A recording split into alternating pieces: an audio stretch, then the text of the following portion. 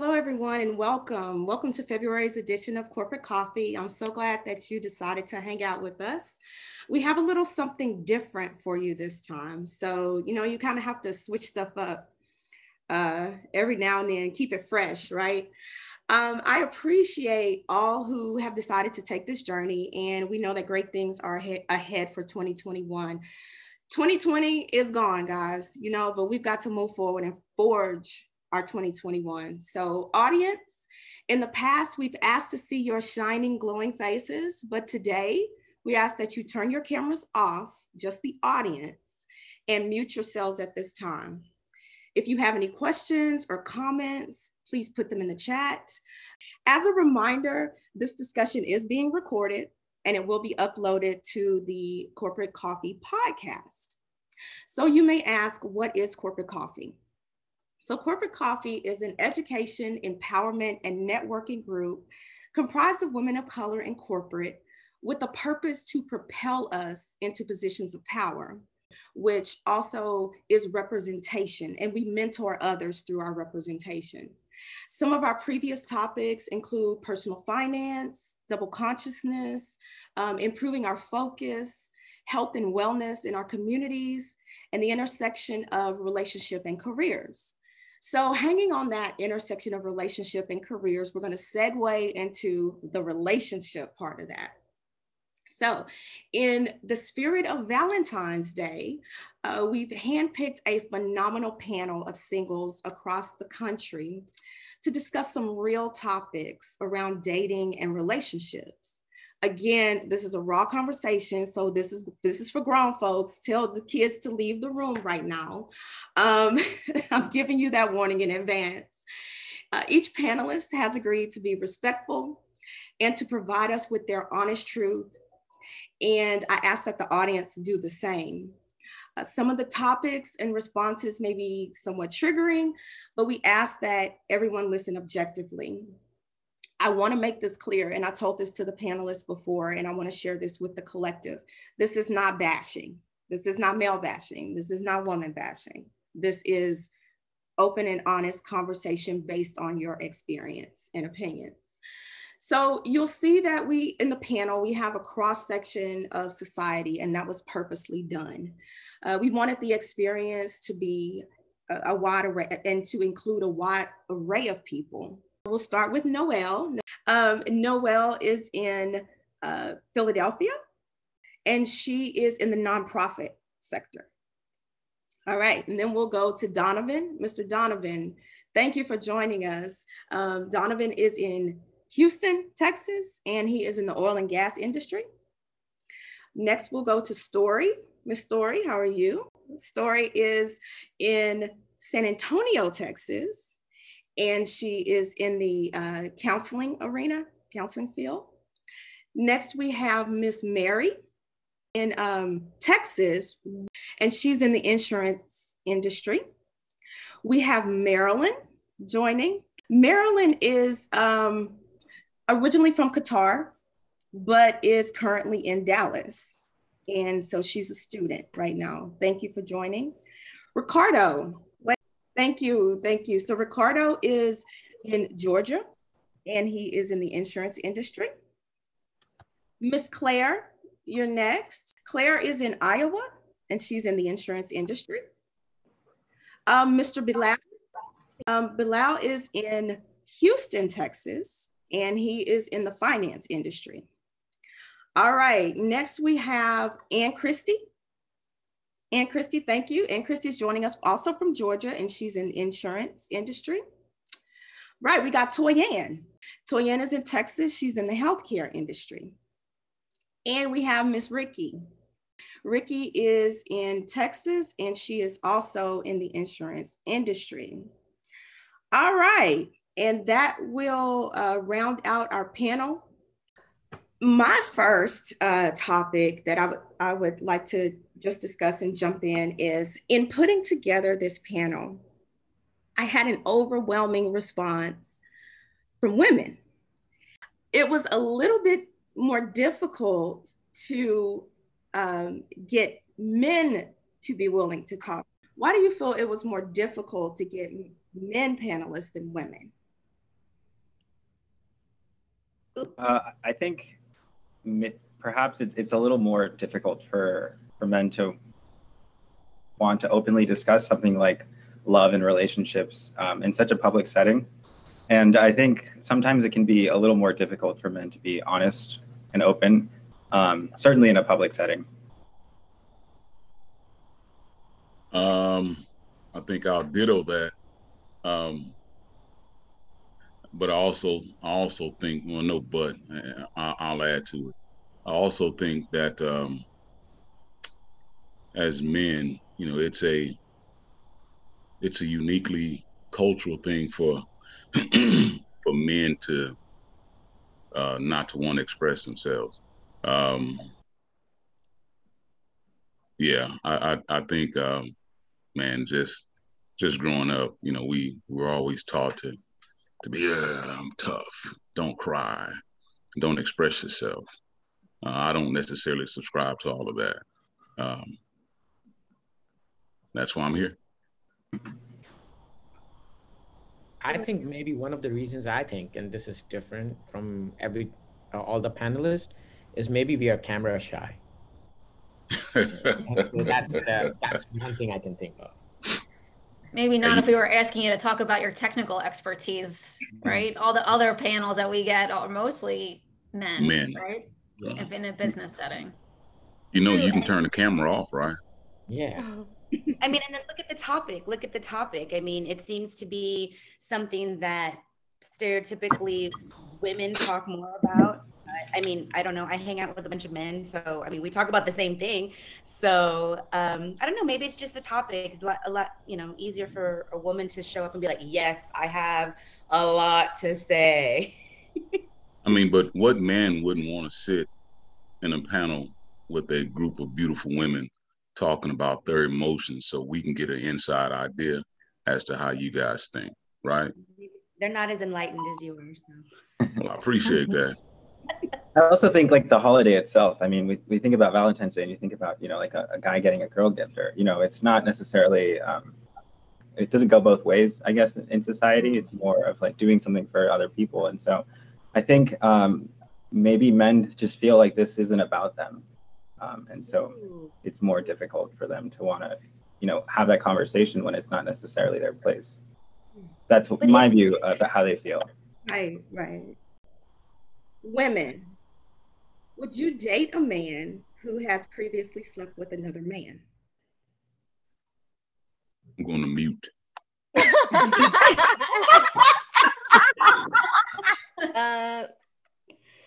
No. Nope. No. I think it's just so unfortunate that the answer, it is a no for me as well. But I think it's just so unfortunate and slightly hypocritical of women to think this way, because a lot of the women who say no have slept with another woman. Yeah. So, but it's, and I know I've had this discussion with many friends already. We understand that it's hypocritical, but there's something that it does to the masculinity of the man when we know that this is something that has happened. For me, I think it removes some of his masculinity, which is what I am attracted to, versus a woman sleeping with another woman does not diminish her femininity at all. That's a double standard. It is. No, it is completely hypocritical. And I was in a position like this, actually, where I was seeing this guy a couple of years ago, and he told me that something like this had happened, and I just couldn't do anything. Like, that was it for me. And I completely understanding that it was hypocritical. Can I interject? What if it wasn't a situation where it was a consensual relationship? What if it was a man who's been sexually abused and he confided that in you? Does that change the dynamic? For me, it doesn't. For me, it doesn't. Okay. Hey, may I ask why? Why doesn't that change the dynamic for you? Thank you. Because I think first of all, it wasn't a consensual thing. So it's not something that he was looking for. Versus for me, there's something strange about, and also I think it affects my self-confidence. Why is it that you're looking for in a man? Like, I cannot compete with that, right? If you find another man attractive, then I can't compete with that. Versus a man who was sexually abused by a man or a woman was completely like he was in a victimized position, right? Okay, I'm sorry, maybe I misunderstood your response. I thought you were responding to the fact that if a man was sexually abused, maybe in prison or even just as a teenager, it sounded like your response was, it doesn't matter if he was sexually abused or not. Oh, no, actually, I would not be with this man because he was sexually abused. Gotcha. Okay. Right. Okay. Mm-hmm. It's interesting, and it's not something I've ever contemplated or been in a situation to contemplate. But I've had friends who have male friends who have thought they were gay and had gay relationships, and now are married to a female with children, and certainly their wives know that. And I don't think I've looked at my friends differently, other than to now know that he would entertain being sexually attracted to me, where before I didn't know. Whether or not that would affect my interest in somebody, that's a really great question. Yeah. I don't know. How cute are they? I'd like to go against the grain. I'd like to go against the grain and say that I probably would. I probably would date somebody who has again, I don't know everybody's sexual past history, and whatever they're willing to share with me, then I have to take at face value. I don't know if the men that I've been with before have been with a man. I've never really thought to ask. It's not been my place. Right. I don't know. And then again, too, I would feel in this day and age, if a man were to ask me, I mean, I don't want them to assume I've been with a woman. But I mean, I don't know. And again, I'm a very sex positive person. So I believe in a person's choice to whatever kink turns them on, as long as it's consensual. I mean, I don't know. So I would probably, I probably would sleep with a man who slept with a man before. Maybe I have. Let me kick this to I would not. Let me kick this to the guys real quick. I'm going to switch it up. Guys, how do you feel if a woman's told you, I've slept with a woman in the past? Is that a problem for you? So it's interesting you asked that, because I immediately thought back to when I was dating someone who, as we were dating, started telling me that she started learning more about herself, and she considered that maybe she might be bisexual, she might be attracted to other women. And I mean, I'm an open person. But it was initially difficult, because now I'm thinking like, oh man, now I'm jealous of guys and girls. Like, so it's definitely something that it's only more difficult because there's other people you have to be jealous about. I think for me, it's not a deal breaker. Okay. All right. So go ahead, Donovan. No, I was going to say maybe 20 years ago, 20 or 30 years ago, that probably would have been something that turned me on. Another woman sleeping with a woman sleeping with another woman. But I tend to, just because of how I feel, my moral compass, that thing for me is damn near a non-starter. Excuse my French, I'm sorry. I mean, but because I need for you to know who you are. Mm-hmm. Right. Mm-hmm. And if you go on one side of the fence, coming back to my side, well, to me, that tells me you're a little confused about who you are. And I can't deal with people that flounder. Mm-hmm. Mm-hmm. Bilal, can you chime in on this one? Well, I actually went through this, and it wasn't much of a deal breaker for me either. I'm just surprised, like, just listening to these various, interactions, and I feel like sometimes like it's hypocritical if we do the same, because we are kind of excluding one group just because they slept with someone else. So I think in this day and age we should be a little more open-minded. But having said that, yeah, I agree with Donovan where he's like, yeah, there's a moral compass argument, and I could see why it would come, but like for me it's not a deal breaker, but I could see why it would be a deal breaker for other people. Got it. Thank you. Okay, so with this next question, I'm going to pull in, I want Mary, Claire, and Toyanne to chime in on this question. And then we'll open it up to the broader collective. Sex on the first date. Toyanne here. I say no. You say no? Okay, why? I say no. I say no because I think what I've noticed about men in dating, they are willing participants, but they still judge. So they'll be like, yeah, let's do it. And then after the fact, you're still considered maybe a slut or whatever the case may be. So I would say the only reason why, if you do it, just be willing to face the consequences, meaning the man may never call you again. The man may never take you serious again, and be okay with that and have a certain level of maturity you're going about it. But if you're looking for long term, I would say that's not you. I would say, it's not something you plan for, but sometimes it happens, and so I definitely,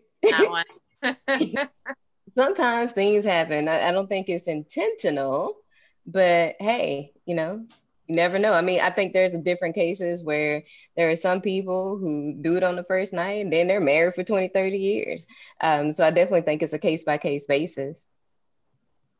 Yeah, I'm gonna have to second that. I think that it does happen, whether you're planning for it or not. Then again, I also, I guess when I'm going out on a first date, I've done my homework on the person. So if it's gonna happen, I'm okay with it by that point. Okay, guys. Let's have the guys' response on it. Let's start with Ricardo. If a woman has sex with you on the first date, what are you like? Yeah, or are you like, what are your thoughts on that? I mean, I think you can't discount the societal pressures of that, but I think for me, it's what Mary said. It's a case-by-case basis. If you really hit it off, and you end up spending the night, and one thing leads to another, then so be it. But I think there is a stigma of the one-night stand and what that means, and for the guy and for the girl. But I think more so for the girl. Unfortunately, we live in a society like that. But I think we need to be honest about it, and it's something that happens. And if it works out, it works out. And if it doesn't, on to the next person. Next on the rotation. Next. How could you chime in on that? Well, it's such a hard question. As everybody said, it's case by case basis, but it has happened, and I think it becomes really awkward then, because think about the next day, how it would be are we friends? Are we lovers? Where does this lead? So just leading. Why are we still hung up on titles? No, I just said, why are we still hung up on titles? But that was just my interjection. Sorry. I understand. But I'm saying just think about it that way. It's it's super it has happened, and so you're thinking about the next day, how would it be? What if things just go out of whack, and it just happens spontaneously, and the next day, you kind of have to uncover the personality, and you're okay, what happened? It could have been just chemistry, because at the end of the day, sex is just very much chemical, and biological, correct? And right after that, you haven't gotten to know the person, because if it's that quick, then kind of when you're unpeeling that person, the personality of the other person is I don't think I can stay with that person. Then what's next? So it always becomes a really awkward interaction. Okay. And so, you kind of and that person could be a very nice person, and you kind of just, you say yes, are you then opening yourself to a bad relationship? Or if you're not saying no, then you're losing a friend if you want to be friends. So I don't know. For me, it's a very, very case-by-case basis. Or if it's not good, you hey, at least I ain't waste my time anymore. Yes. And if it is good, next day, hey, you want to go? The next day, it's hey, you want to come over again? Donovan, I gotta get your. I cook. Hey, I ordered DoorDash. All right. So listen, okay, man. This is interesting. So the infamous one night stand. Everybody here, we're all adults. And if that one night stand, if it's good, women, if you're not faking your orgasm, you're going to probably want to figure out if this guy's a keeper. Guys, if this woman is about her business, you're going to want to try to figure out if she's a keeper. And that's just what it is. I mean, sometimes it goes good, sometimes it goes bad. And let's just be honest about it, right? And so I think I'm at age right now. I'm not gonna judge a woman because we had a few drinks and the sexual energy was so thick you cut it with a knife, and we wound up wherever, right? And if she's happy, I'm happy. Well, let's figure out if we can go beyond that physical thing, right? And if it doesn't happen, well, at least for a woman, you were satisfied. Now, at least I know as a man, almost regardless to who the woman is, I'm gonna get mine anyway. So there it is. Hey, and we're getting ours anyway too. So it's a two-way street. What is so that? Win-win. What is it? Oh, you're right. I mean, it's a win-win. I mean, don't just think it's just the men who can walk away going, "Damn, I hit that." Women do it too. I walk away going, "Ma." So and the crazy thing about that is you are so right. There are more women, and maybe it's because I'm just getting older and meeting different women or whatever, but I've seen and I've heard many women say that exact same thing. I got mine. Say, did you get yours? I got mine. I mean, and it's not a way, and it's not a way to be like, no, I don't mean it. I think I come off a lot of times to people as, and I know too much, but I'm very expressive. And so if I'm liking somebody and we hit and the chemistry's there, I mean, we're consenting adults. I see that Brian has joined. Thank you for joining, Brian. Brian is in Texas and he is in the healthcare industry. So Brian will be chiming in on these questions as well. Next question. Okay, so this one I'm going to hit up Ricky and Christy and Marilyn. These are my women that I want for this question. Okay. How do you feel about polyamorous relationships? And do you believe that monogamy is sustainable for the lifetime of a relationship? This is such a great question. This is definitely a question this is definitely a subject that I touch on all the time. I personally don't believe that polyamorous relationships are sustainable. Because I feel like not often how do I find that the two parties are actually in it for the right reasons. Mm-hmm. Many times I find women in it because they just simply want to keep their man or keep their man happy, and therefore they're not happy. And they think that oh, I'm cool or I'm not insecure, but that has nothing to do with it. So I don't believe that polyamorous relationships in general, not to say there are some exceptions, of course, which I know of. Well, I still don't think it's working, but I do believe that there are exceptions, but in general, I don't believe that polyamorous relationships are sustainable. Now, as for monogamous relationships, again, I think the same way some people in your lifetime for a season or for a lifetime, I think some relationships are lifetime relationships and some of them are not. So in terms of being monogamous, you can be monogamous with someone for 2 years and then it doesn't work out. Some of them, it's like 25-year relationships. And my personal opinion is intimacy is something that is shared between two people at a time. And it's something that is so precious, well, so deep and so intense that it's something that needs to stay between two people at a time for it to be sustainable and healthy for both parties. That's just what I believe. Okay, Ricky, can you chime in on this? Polyamorous. It's a no for me. I basically would echo the last comments that were made. I am, when I'm with someone, I'm all in. So it is you, I focus on you. And I don't want to make the space to have to try to focus on two people and then try to figure out the dynamic of what we're doing. And then, at the beginning and the end of the day, like my grandmother has said, mad day is gonna come. So at some point, things can get misconstrued. Someone who thought that this started out being okay, now, what if the other two parties develop deeper feelings and they just want to, there's so many lines that can be blurred. And I just feel like you know, let's keep it simple. I date you, you date me. We're monogamous. If it doesn't work, it's okay, you know, and we move on. But I just don't want to have or create the space to try to figure out how we unblur these lines. It's just a no for me. Okay, Marilyn. I think I'm more of a monogamous type person. So obviously polyamorous is not like an option for me. But yeah, like I think how the other two said about what it is all about, I think I would agree with that as well, because I mean, it takes time for one person, at least it takes time for me to know someone, and to know more than one person in a relationship, that takes a lot of effort and time. And I don't think I have that time and effort at the moment. I can't put in so much. Also, I just feel it's just that sense of security in a relationship that you're looking for.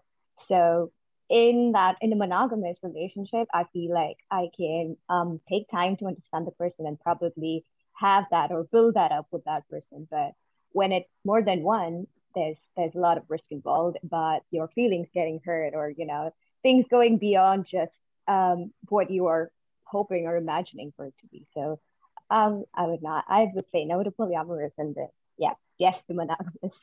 Okay, so the consensus among the women that were polled say no.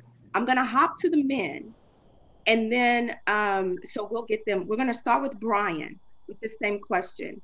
What do you think about a polyamorous relationship versus monogamous? I'm sorry, can you repeat that? You cut off. Oh yeah, no problem. Polyamorous, what's your opinion on them versus monogamy? Me personally, it's not for me. But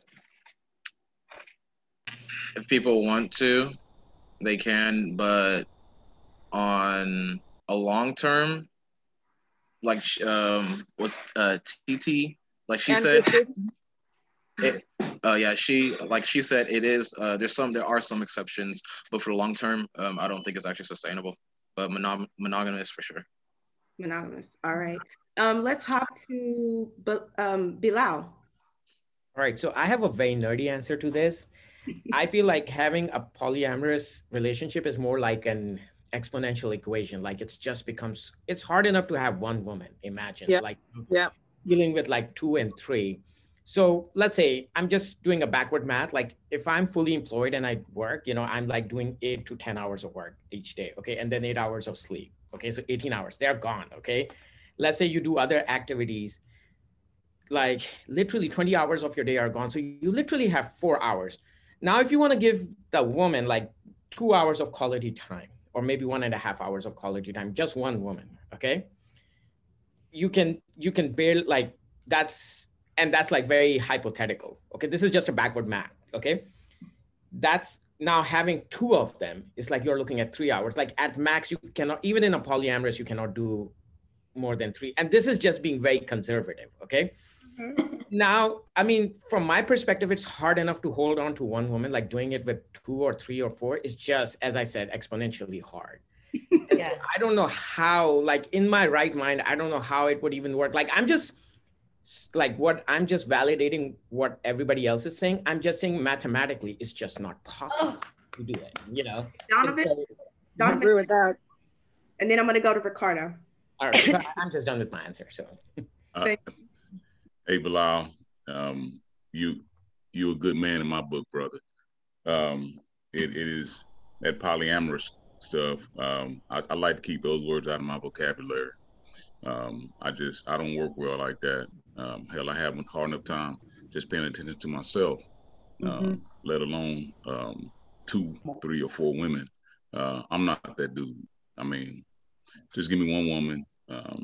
We don't have to put a title on it. We don't have to put it in a box. We'll just let it flow. And if you're good, I'm good. And we'll see where things go. I mean, yeah. I mean, I'm just like supporting like what everybody's saying is just not possible because, and this is just a simple math. I did not even include like, okay, if you want to read book, you want to do anything outside, just imagine like,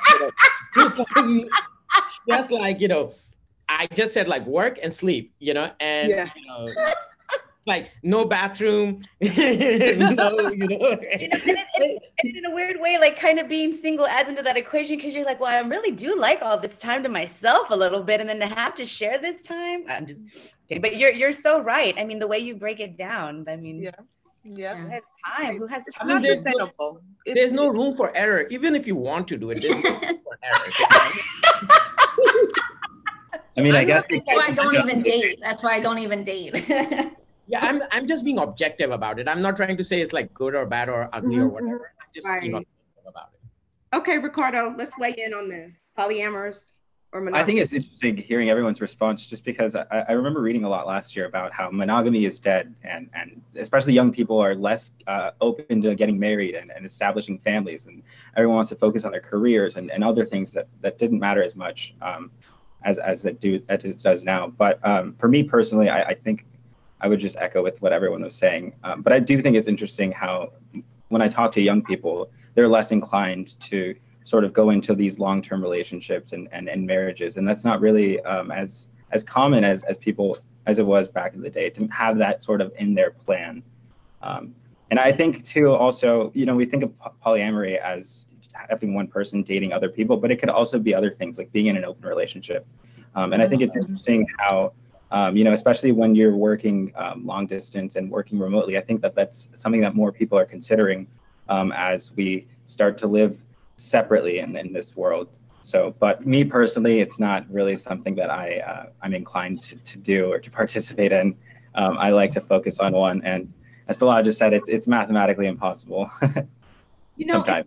It's interesting that everyone on the call is saying no, no, no, because out here in these dating streets, I get asked this question a lot, you know, and so it's just the dynamic of it.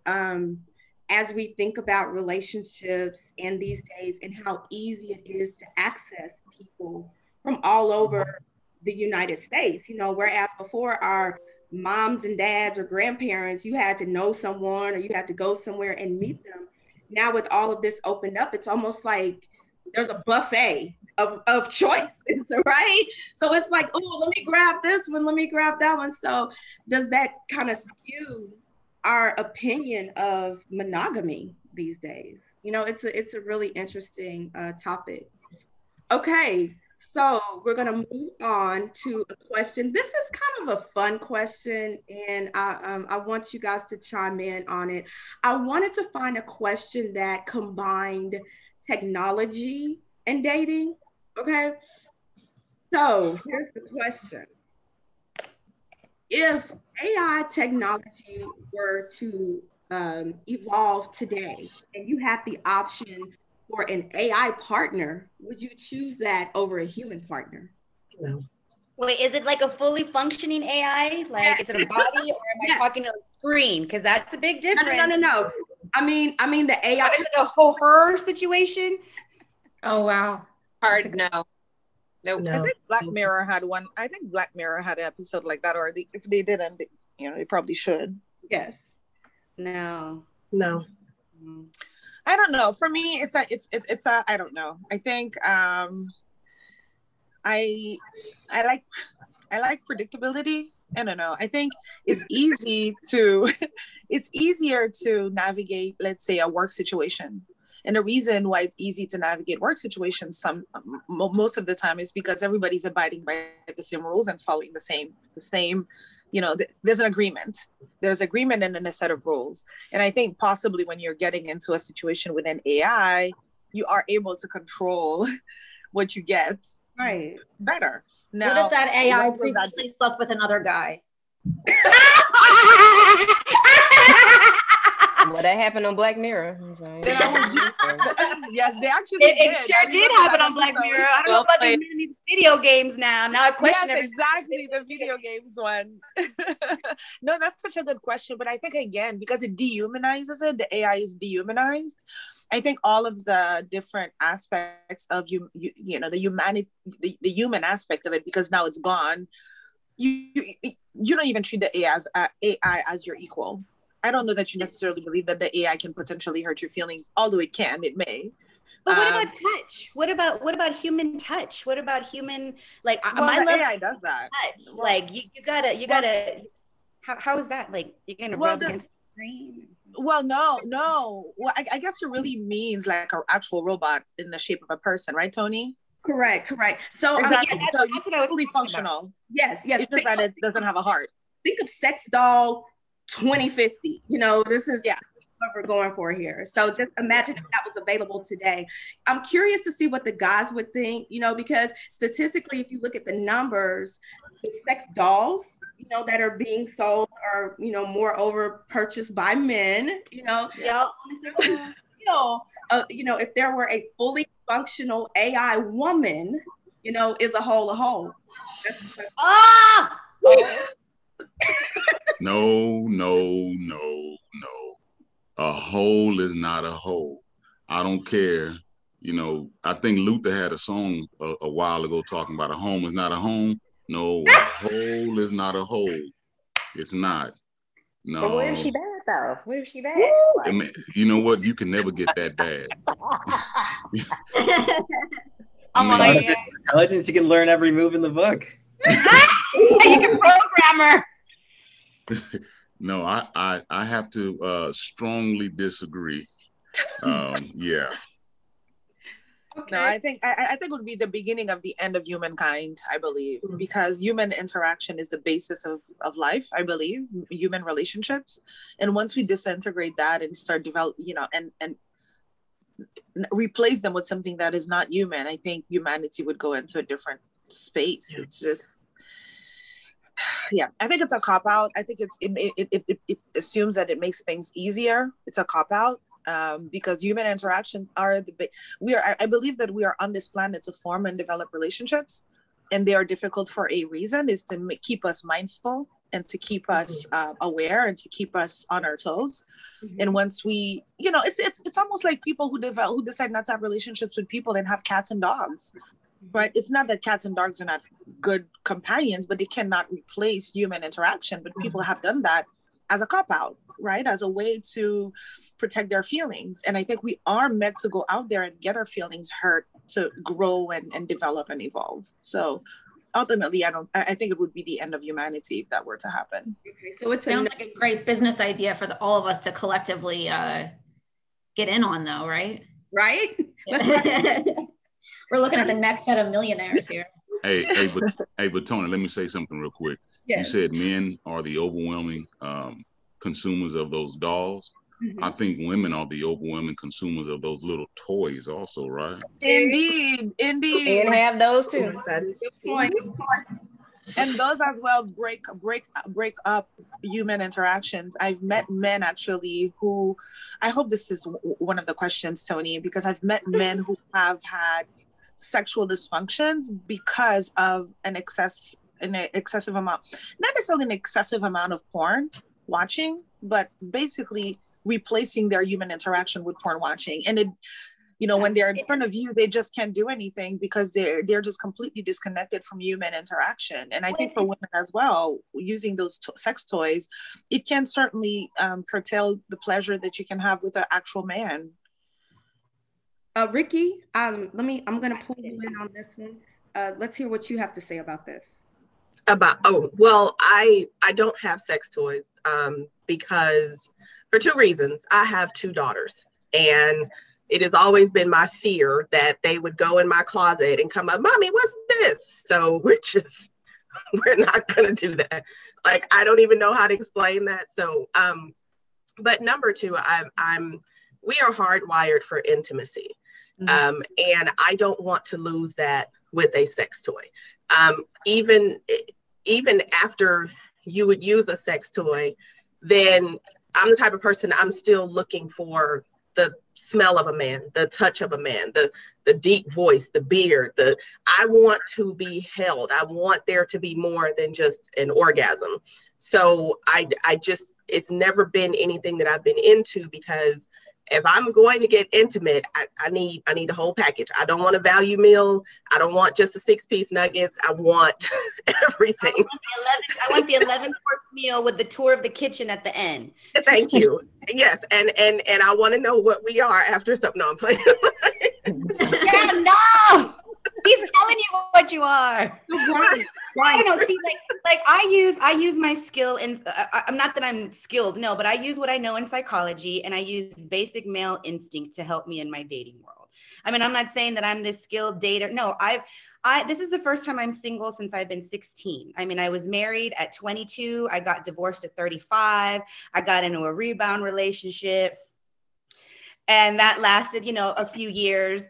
And now I'm single and I'm hitting the 8-month mark of ever since being 16 of being single. And so this is an experience for me. And I'm not saying that I'm going and hoeing it out. No, that was when I first got divorced. I was on Tinder then. Now I've evolved. I'm using like I'm on Bumble now. No, I'm just kidding. But you know what I mean? I'm not looking for, I can go outside and get sex anywhere. I'm looking for somebody, I'm looking for deeper things, but at the same time, I'm valuing being single at 43. Mm-hmm. I'm valuing being single with 6 children.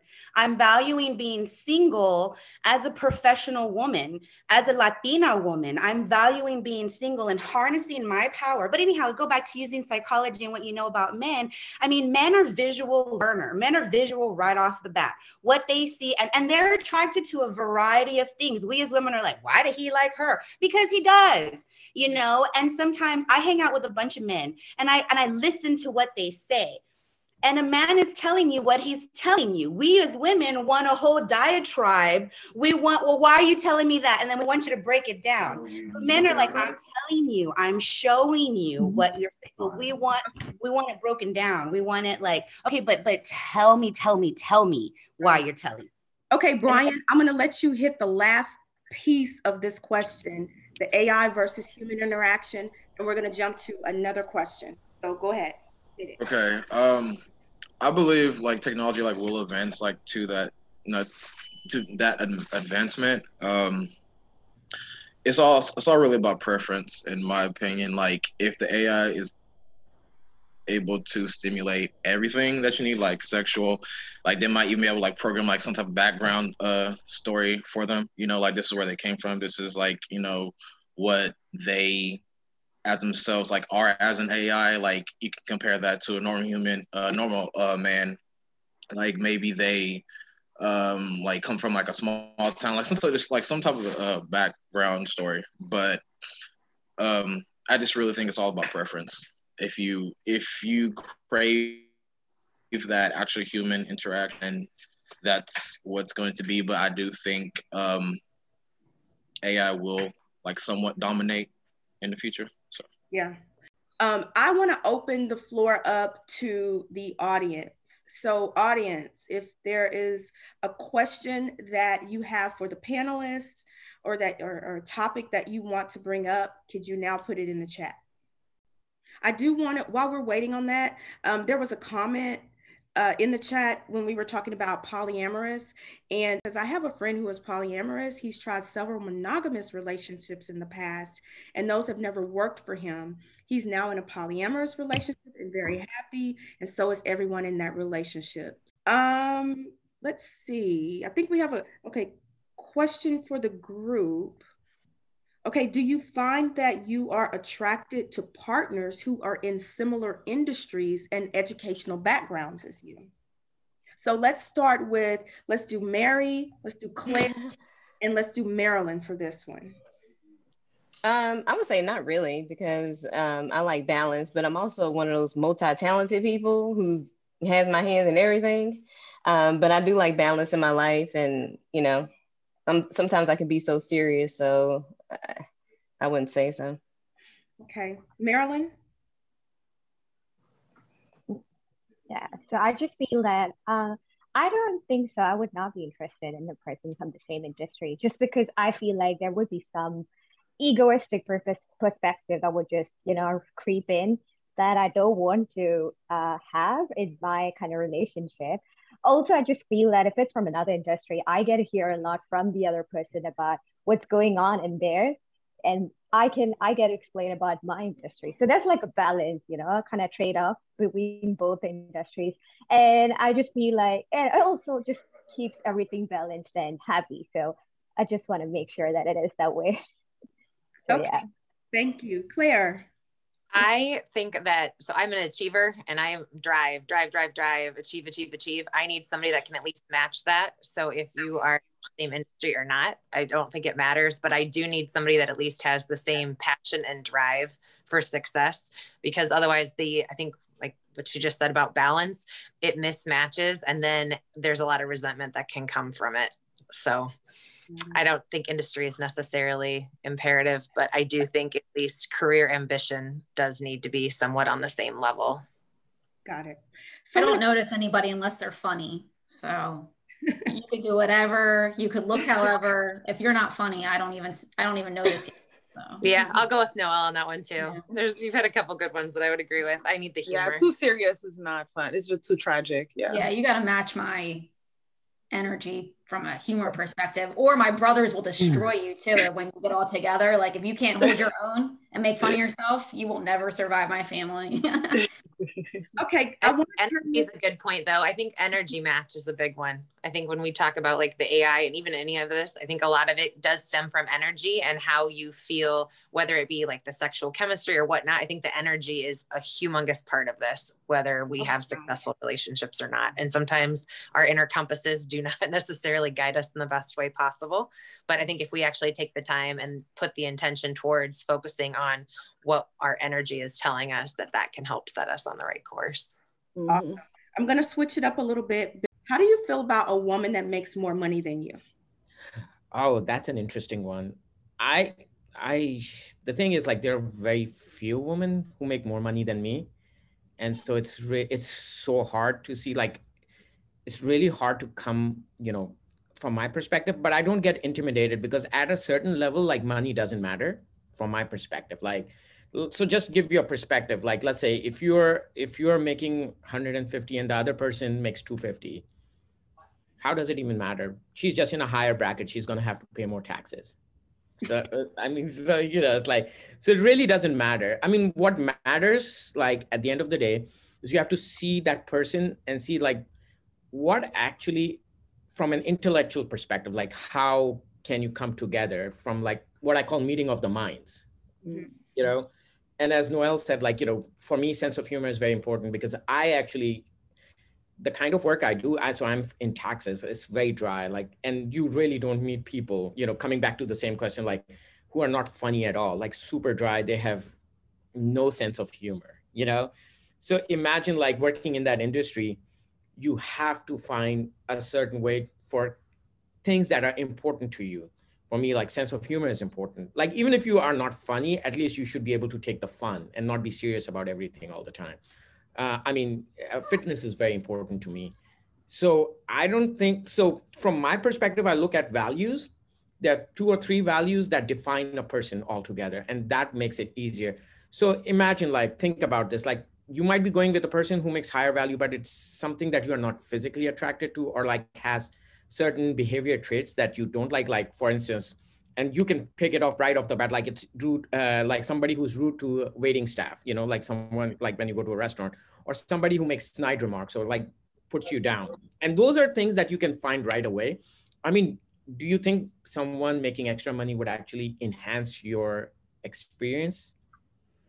I don't think so. So for me, it's like, again, people say it's case by case basis, but I also think you have to look at the personality and not just the money part of it, Okay. I know Mary has to drop off really quickly, but Mary, can you comment on this question real quick?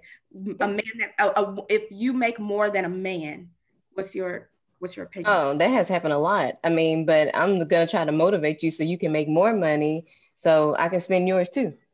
But sometimes I think, it doesn't. Making more money, we can do more things together. Come on. Yeah, and sometimes I think it doesn't matter because I've dated guys who had a lot of money who don't share, but I've dated guys who make, not that much money, but will give me everything. So I think you have to take that into account as well.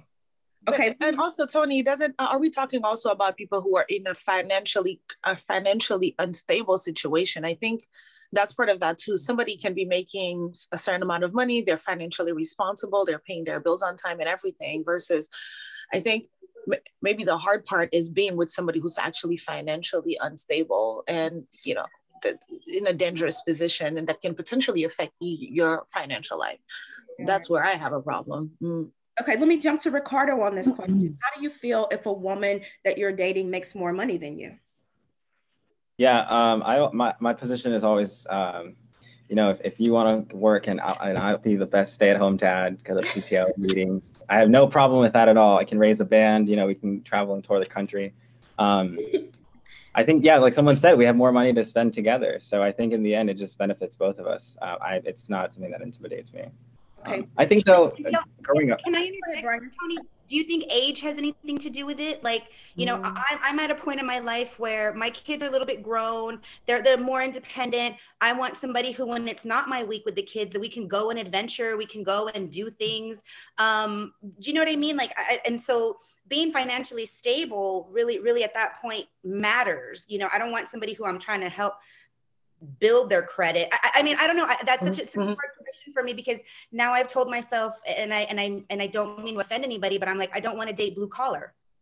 You know, I don't want to date blue collar. And I don't mean like, oh, I'm a gold digger. No, I dated blue collar, you know, somebody, and the hours just didn't match. You know, I want free weekends and free evenings. And I know, and that's not saying, oh, I'm judging you. No, I know as a woman what I want, you know, and it doesn't matter if you make money or not. It's just a matter of the time of making time, putting things in, you know. Okay, Claire, I see that you were thumbs upping.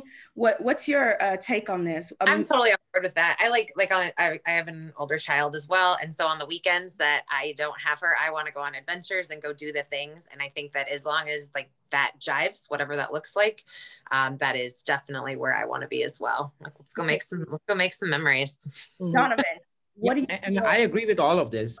Just wanted to then the question is, how do you define finances, correct? Like, you know, so we are talking about like, you know, as Story said, like, I don't want to build credit. Like, I want someone who can pay bills and like stable. Or one of my friends who says, like, when you go to Chipotle, you don't have to think about paying for the guacamole. I don't want anybody to take Chipotle. Okay, Donovan, I want your take on this. A woman that makes more money than you. It really doesn't matter to me, to be honest with you. But I want to address a couple of things that some of the other people were saying. Man, I've gotten to a point in my life and realizing some things that just about everything in your life can be fixed if you're willing to fix it. I heard someone talk about, you know, credit, right? Well, I don't want to date someone with poor credit. You know, credit can be fixed. $600, pay this credit agency, they'll fix your credit. 45 to 60. Hold up. Wait a minute. Just let me finish, please. Allow me to finish. 45 to 60 days, your credit is better, right? Now, here is the key. Are you going to repeat the behavior? Thank you. Yeah. Okay. Yeah. Just allow me to finish, please. And so then the next thing someone talks about blue collar. Okay, well, and that's fine. That you absolutely have that choice. But if that blue collar guy takes care of you emotionally, physically, he takes care of you mentally. And yeah, he may, you know, in Houston or in Texas in oil and gas, I've had to work what's called a DuPont schedule. Some of those guys that you want to date that are white collar, they work 5 days a week. They have the weekends off. I worked 14 days a month and made $180,000 a year. Okay, so we can. I get what some people are saying, and that's fine. I understand we all have choices, but I want to give you just something else to look at, because sometimes we get so fixed in some of these traditional things that we miss that beautiful thing that's right there under our noses. Yeah. And so we just take the time to look at it, man. I promise you, sometimes you may just have a change of thought or opinion or idea. It's just, you know, just my 2 cents. Noelle, what's your opinion on it? Well, I've done it, and you know, it never caused any challenges or issues. It wasn't something we talked about, but like I mentioned before, our sense of humor was so on point. Like it was never even a concern. What caused a kind of a break in the relationship was, though, that he did get into some financial issues where he was late on his mortgage, stopped paying his mortgage for a little bit, was going to go into foreclosure, and never told me at all. And I was in a good position to help him, to be supportive. And it was the whole lying about it part that really challenged me with that. And we went on, you know, and then I started picking up on other things. There was a lot of these little lies that he wanted to protect me from, you know? I'm like, I don't need protecting. In fact, we're a team here. We're a partner. If this is going to work, then, you know, everything's on the table. I'm here for everything. So for me, it doesn't matter. I don't even think about it, though. You know, to Donovan's point, though, this was an individual too who was so caught up. It was a long distance relationship. We were about an hour apart. We both have children. He was so caught up on the idea of being a family where we saw each other together way more than we saw each other apart, that didn't work for him. Now, we are great friends. We talk all the time. He asks for relationship advice now, which is actually very bizarre.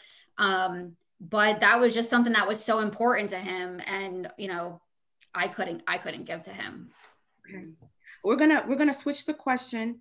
And with this one, I'm gonna hit up Toyann and Ricky to start. And then for the men, we're gonna jump to Brian and Ricardo, and then we'll kind of play it by ear from there, okay? So here's the question. Do you feel colorism is a big part of your community? And if so, how do you see that colorism affects dating choices within your community? Yes, I would say that I found that colorism is a factor. As a person who's dated in and outside the community, I can say, or the African American or Black community, it happens outside as well. And I would say, as far as just when it comes to dating, I will say it's a big component. I would say, especially for darker Black women. I've been in so many dating groups where a lot of these girls are basically crying, saying, well, I just find it harder to date Black men or just men of other races too, because I look a certain way and I feel like I'm not being given a fair shot. So then the dialogue then transitions to, well, what do we do about it? And that's where a lot of times, that's where we kind of get stuck. Okay. Ricky? Growing up in Los Angeles, I was told that I was too dark, my nose was too big, my hair was too nappy. Why didn't I have lighter skin with curly hair and hazel eyes? Mm-hmm. And so that really, I mean, you can imagine what it did to my self-esteem. And then I go to Tennessee State to a HBCU, and then it turns into, oh my God, you're so gorgeous. Beautiful. And I'm like, I mean, I appreciate it, I needed it. So quite honestly, I haven't seen it. I have not seen it since living in the South, but it is still a huge proponent when I go back home to Los Angeles. I even remember at Nipsey Hussle's funeral, one of the speakers, one of the rappers, said that in his last words to Nipsey Hussle, he was like, you know, we're successful, we finally made it, and we have these pretty light-skinned daughters. And I'm like, what does that have to do with anything? Why can't we just acknowledge the fact that you guys have daughters, and you have a responsibility to be fathers to your daughters? So I don't see it here. I think the biggest thing I get is I love short hair, and I've had people say, well, you gonna grow your hair? And no, but I haven't really faced that issue here. Now, the minute I step off a plane and go home, then yes, it immediately is, why aren't you light skinned? Like, because I love being Black. So yeah. Okay, with that, I'm gonna pull in some other aspects here, because I think we've heard kind of the Black kind of answer to this question. I'm gonna jump outside of the Black community, and we're going to touch in the Latinx community, and then I'm going to jump to Merlin, who is from Qatar, so that's more of a Middle Eastern region, and then I'm going to jump to Ricardo and Bilal to kind of give another perspective, and then I'll come to Donovan and Brian. So I switched it up a little bit. So Story, can you weigh in on the colorism issue? If you see that it's an issue in your communities and how it affects the dating and ideas of beauty. Well, in my community, I don't, it's really rare. My little bubble, like if we're going to talk about a bubble, my bubble, we seem to date within our own race. I have yet to date anybody who isn't Hispanic. Not a choice. I've dated, but like have a serious relationship, I guess is what I mean. My serious relationships my entire life have been with a Hispanic male. And then within my community, my bubble, kind of as well. I don't know if it's a cultural thing. I don't know, but outside of my bubble, just from what I see visually, I don't see, I mean, I hate the term melting pot because we all bring our own individual cultures to the table and they should be represented equally. So we have a lot of diversity here in San Antonio, and I do see a lot of couples who are, of multi races and cultures. And I think, Tony, you and I had talked about, I had kind of expressed as like, who I'm really interested in, and I don't mean it, again, it's just, this was girl gab conversation. I said, I would really love to date an Asian man. I am extreme. And then we were talking about Asian, and I know that that's a broad scope. And so, but I don't know if it's cultural. I don't know if Asian men are attracted to me. I don't know, so I don't know. So that's what we were talking about as far as, and yet I don't know. I don't know if it's, I see men of other races, but yeah, Asian men, I'm all, where are y'all? Marilyn, colorism, does it affect your community and standards of beauty and dating choices? Yeah, so I was born and brought up in the Middle East, but I'm actually an Indian by descent. And if you see in India, skin complexion is like a big deal. And when I say it's a big deal, it is, because there's a lot of people going around, promoting these weird skin creams or something, facial creams that probably can lighten your skin and all of that. Because dark is not a color that people are ready to accept. I don't know why, which is heartbreaking to me, because I feel everybody is beautiful. You're light, you're dark, nothing matters. Appearance is just non-essential when it comes to, personality. Personality is what that should outshine you and not your appearance. But it's just that I don't know why people live in that kind of zone. So yeah, as far as I know a lot of people who have faced those kind of questions and problems that they had to face because of it. And when I say appearance, it's not just about color. It's also about how fat you are, how thin you are, how tall, how short. So yeah, the list just goes on, So it's not just about skin color or just a few things, but there are a lot of things that people put into factors that people look for, which is really not that people should be looking into. And I think how I really like the way Donovan had set it up, personality, that when it comes up, you have certain things under your nose that you probably would not be looking into. And those are the things that might matter to you, or that can actually form a beautiful relationship, right? But people do not really look into that. And when I have also lived in the Middle East region, and in the Middle East, there is this concept that, it's always the men who's supposed to approach the women. So if you are in the age of marriage, if you are not being approached, then sadly, the women have to stay single. So that's how it is in the Middle Eastern region. So if you are not attractive enough, you're not going to get a proposal, and that's just sad, because there are a lot of women I know, or probably I know through people, that have just stayed home because they were never approached. So yeah, so these are certain things that I have faced as well. And then I really don't agree to it, but yeah, that exists and we have to live with it. Okay, so, yeah. We're gonna jump to the men. So Ricardo, colorism, is it an issue in your community, and does it affect beauty standards and dating? Yeah, I think for me, it's not for me. I guess I've dated someone from every continent besides Antarctica, I guess. But it is a problem in our community. I think it's something that I try to be an active voice against, because there is a colorism that exists within the Hispanic community, and especially with the generation before me. It's very uncommon to see someone date outside of the community, and it's not as acceptable. I remember growing up, going to family gatherings, and I would have family that would bring a white partner or an African-American partner, and everyone would just look at them and ostracize them because they were trying to, leave the culture or leave the community. And I'm a voice against that. I think, we should look at people, and everything else that follows them is what we should consider. But it is a problem, and I think that as we have these conversations, we're really starting to change that, and we're allowing the melting pot to sort of unravel before our eyes. So it's really interesting to see. Awesome. And Christy, she has to jump in a few minutes, but coming from a Black Caribbean or Black Caribbean, okay, that's Black, right. Background, how does colorism play into your community?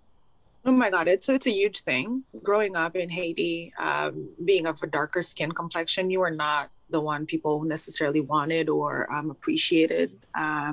So certainly that affected it. The lighter skin you were, the better. Curly hair, hazel eyes, the whole thing. And then when I moved to Canada, it was completely different. Montreal is such a melting pot. Everybody's mixed. And that's when for me, my sense of self, my sense of confidence kind of grew a little bit more, although I didn't necessarily have low self-confidence, but I would say that I knew I was not part of the top tier that was wanted. Now, fast forward to now, I would say, I don't know if there has to be a mindset shift change as well, because now I so happen to always be in an area where I'm the one that they want. I don't know if it's a mindset, right? I attract that. People love me for my skin color, my hair, the fact that I'm natural and all of that. So I think, yes, the move has helped moving to a different space, but I also think it's the mindset. Once you decide to not subscribe to something, then you can let it go, and then you start attracting other things, because there's so many men out there who actually love dark-skinned women. They love it. And I think now I'm just not attracted to men who don't like me anyway. So it's like, so yeah, I would say definitely it's a mindset shift. I say, do you not subscribing to what's going on? Because there's so many other people, even in Haiti, I know for a fact that there's so many men out there. Now, when I go back to Haiti, oh my God, I'm like this gem.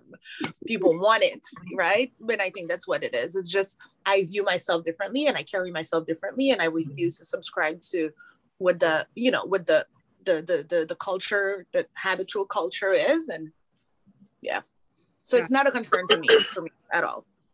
Thank you so much. I'm going to jump to Balil for this same question. Colorism, is it an issue in your community, and does it affect beauty standards and dating choices? Okay, so look at like what we have discussed. So from all the people, so if we say that colorism does not affect my community, it affects every community.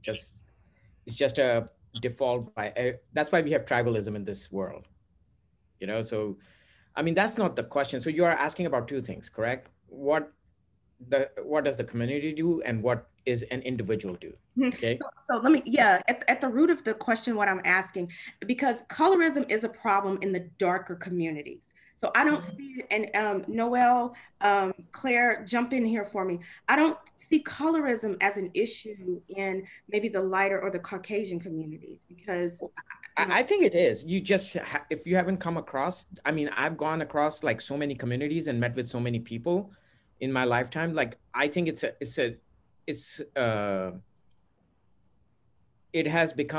always been an issue. The reason it's becoming less and less is as people are opening up because of technology, and you get to meet different kind of people, it's becoming easier to meet people who are not that way. Okay, let me let Claire weigh in on this for just a little bit, for a different perspective. I agree with that. I think technology, and I'll just say I agree with the technology component, and the whole, like, the idea of the whole pandemic kind of opened up the entire world for all of us to be right at each other's fingertips. And through social media and thinking about just the way that we can collaborate, I even look at it through like a work dynamic. We've had so much more access to people than we ever have in the past. And I don't know, from that, I jump too. I don't date within my own race. I go about, I don't know, throughout the things, but also where I live is a very unique, like even my daughter, she's one of like 2 or 3 white girls in her class. Like, it's just, we have a big, I guess we could say it's melting pot, but it's not like your standard, I don't know. We live, yeah, for Iowa. So, I mean, you've got a lot of different demographics here. And I think that helps too, where like my across the street neighbors are from Russia. So we get a lot of different, I don't know, perspectives within our own, I don't know, radius. But then also I think that it's really helpful with technology and being able to have access to people all over the world. Okay, let me hop to Noel real quick. And the question or the topic, and then Bilal, we're gonna jump back to you to finish this. It's more so colorism. When I talk about colorism, it's within this one certain ethnic group or cultural group, whatever you want, there are different colors of people. You know, there's like on the lighter spectrum and then there's on the darker spectrum. So is that even a thing in kind of your community? Well, I'm Italian. And so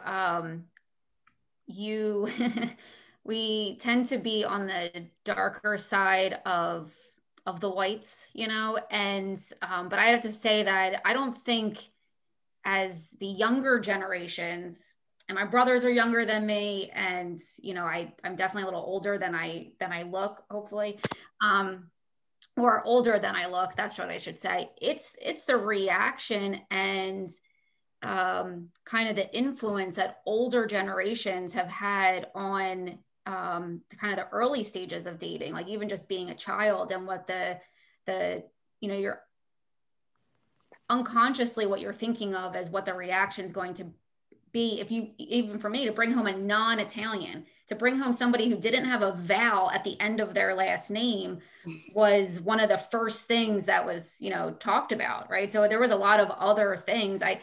You know, now as we've gotten older, and I grew up in kind of a diverse town,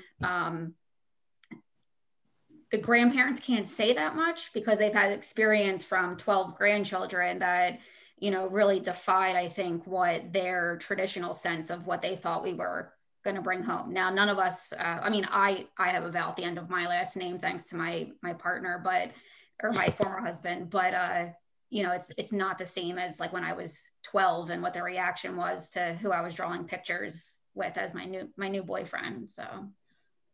Okay, Bilal, I'll let you finish. You were making a point, and then I'm going to hop to Donovan on this colorism question, and then Brian. So, I mean, so what I wanted to, and this is a very small point, I always believe that there's something like what I believe is like familiarity breeds complacency. So it's like whatever you're familiar with, like human behavior is so lazy, you don't go outside just because it's so much easier. So imagine, like, for me, it's easier to go with like a South Asian versus like, you know, a Black person going with like a Black woman, you know, it's so much easier. So like just being familiar with something, like think about it, it's like how many times do you try to eat food from different culture? You really have to pull yourself and go, you know, find like and try new food. Once you become familiar with it, then you're open to it, correct? But think about that one time, like I'll give you an example. It took me so long to figure out sushi. Like I didn't start eating sushi until like way late in my life, you know? And so it's like, but once I tried and I was like, wow, this is so good. Like now I try and eat sushi when I can, you know? So it's like, first you have to, there's this whole, what I call, and this is an interesting thing. You should like look at like when a plane breaks the sound barrier, you see this halo, okay? And so it's like it's kind of like breaking the sound barrier. It's like that point where you make that shift is very important. And so we as people individually should be open to like, you know, new cultures or like new people, because the society will always bring you back to what they feel is the right thing. Like society means like whatever is around you, you know, or the community. So I wouldn't like, so if you're saying like community and colorism, I think it's kind of a wrong question to ask because every community has colorism. It's like, it's just across the board, it's universal. But then the question comes down to individual, like, am I be the person who's gonna be doing the colorism? And that's where you need to answer.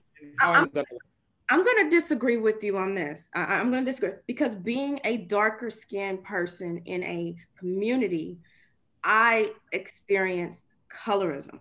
And what that means to me is there is a standard of beauty that is set by the majority that says the lighter you are, the less African features that you have, you are considered more beautiful. Where is that played out? That's played out in TV. That's played out on magazines.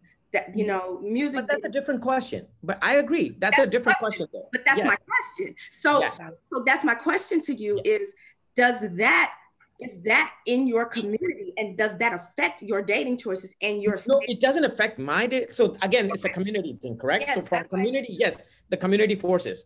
And that's not just my community, that's every community. Does it affect my? No, that does not, because I found ways and I have frameworks for myself that it doesn't affect me. Okay, so that's a whole different question though. Yeah. Right, but you as a person, it doesn't affect, but in your greater community, is there a standard of beauty that says? Yes, absolutely. And it's always, and absolutely. And it comes down to the lighter skin, like, you know, or skin, I guess, you know, that's very true. Yes, from a community perspective, yes, it is. Okay. Can I touch, Tony? You're talking about from our community perspective, right? Correct. And so, like and you're talking about the difference between, you're asking for opinion on lighter skin, you know, versus. So when I answered my question, I took it as how you asked the question. In my bubble, and I'm only speaking for my bubble. Yes. Because it's not an issue, we then have sub issues of, are you dating me because I'm chubby? Like I'm talking about my bubble. Mm-hmm. I have to worry about people who are chasing because now to be thick is in. And I'm like, honey, you know, so that's another thing that we're looking at. We're looking at, you know, you're breaking up your things, looking at that. Are you looking at people like that for a fetish? Or is it cool to date a skinny person, a chubby, you know, my culture, we want to feed you. You know, necesitas comida, necesitas comer, here, let me feed you. And so if you come in and you bring somebody who's skinny, you're like, you know, so it goes into other things like that. So to answer your question and to give you a God honest answer, that's not, no, and I'm sorry that it is that way, but in my culture, colorism doesn't play.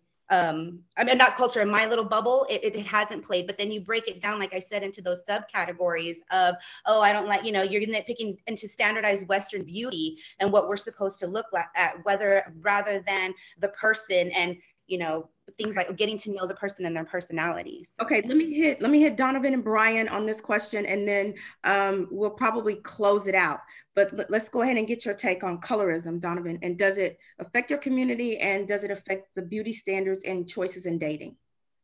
Man, being a Black man growing up in these United States, and you look at it from a global perspective, name one culture on this earth that does not hold a fair skin or lighter skinned person higher. I don't know of any culture that doesn't, right? But moreover, just being here in these United States, in the South, man, just Black folks, period. We're now starting to understand, maybe, you know, within the last decade or so, maybe even longer than that, you know, we're starting to break down and destroy the Eurocentric standard of beauty. And you can see it in entertainment, you can see it in all aspects of life. And so, you know, may it be, I don't know. I can't speak for what Italians do. I can't speak for what Hispanics do. I can only speak for what Black folks do. And that's from my point of reference. And so right now, it's a beautiful thing for me and my children to see so many of people that look like me being lifted into positions of authority. Now, and I think once that happens, I think then you will see that same thing resonate through other communities, being representatives being lifted to positions of power. And then we'll start to get some form of of what you may determine to be equality. But at the end of the day, you know, when the proverbial shit hits the fan, you're going to go with what you're familiar with. And most of us are familiar with what we see in the mirror. And let's just be honest with it. And so I think Bilal said something. You have to, once he tried sushi, he realized, oh, it's not that bad.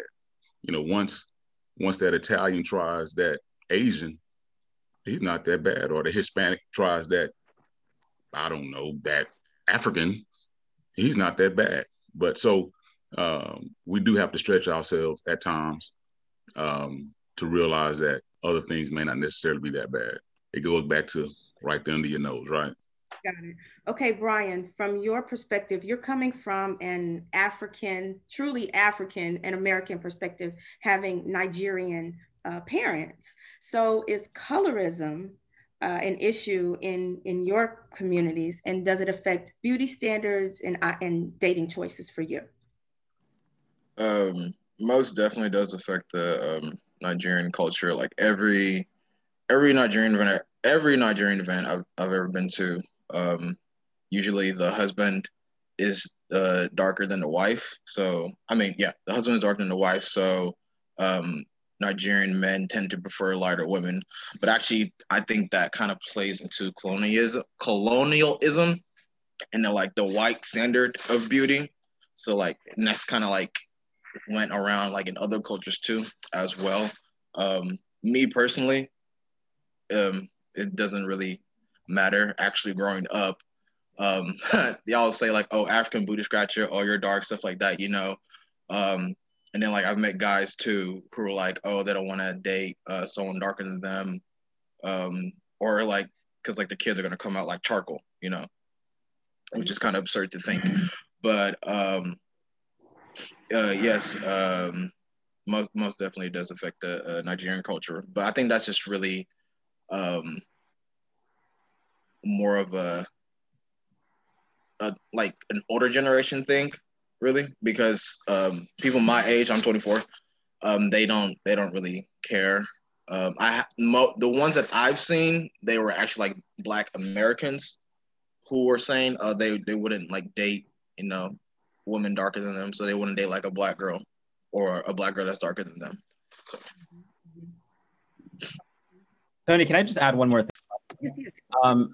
As I was listening to everyone talk about their experiences, I remember just growing up thinking about how when I would see a picture of myself and I would think, oh my God, I look too dark. I've been in the sun too long. And I remember I would hear my mom tell my dad, like, you're too dark. You've been in the sun. And so in our community, it's a sign of you're working too hard or you're not taking care of yourself. And I think it's interesting to hear everyone talk about it because, you know, it's a reflection of what we see. And on TV, you know, our representation is lighter Latinos. And so it's something that has to be, for me, it's been a conscious decision that I have to not consider those things. But it does exist. And it's something that I actually experienced personally growing up. And it's interesting to know that other people, I mean, I guess that at the time, I didn't know there was a word for it, but I know now that's what it is. Awesome. Everyone. Can I add one more thing? Oh, go ahead, Brian. Yeah. So, like I was saying, like as I was younger, it was just like, oh, people don't want to date dark people, but it's kind of like the flip side now. At least in my case, like the women that I have engaged, like they say they want a darker men. But yeah, that's a little tidbit. Yeah. Yep. Thank you all for like weighing in and bringing your honest self. I think this was an awesome panel.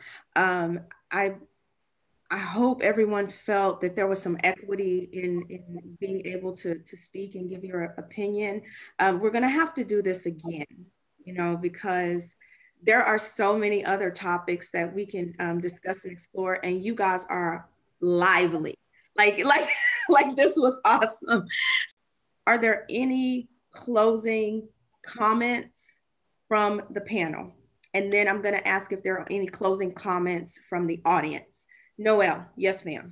Not related to this, but you mentioned the website. I'm going to mention LinkedIn. If you all go and follow Corporate Coffee on LinkedIn and share Tony's posts and events, that would be really helpful as well. Thank you. Panelists, anything else? I like the questions you asked, Tony.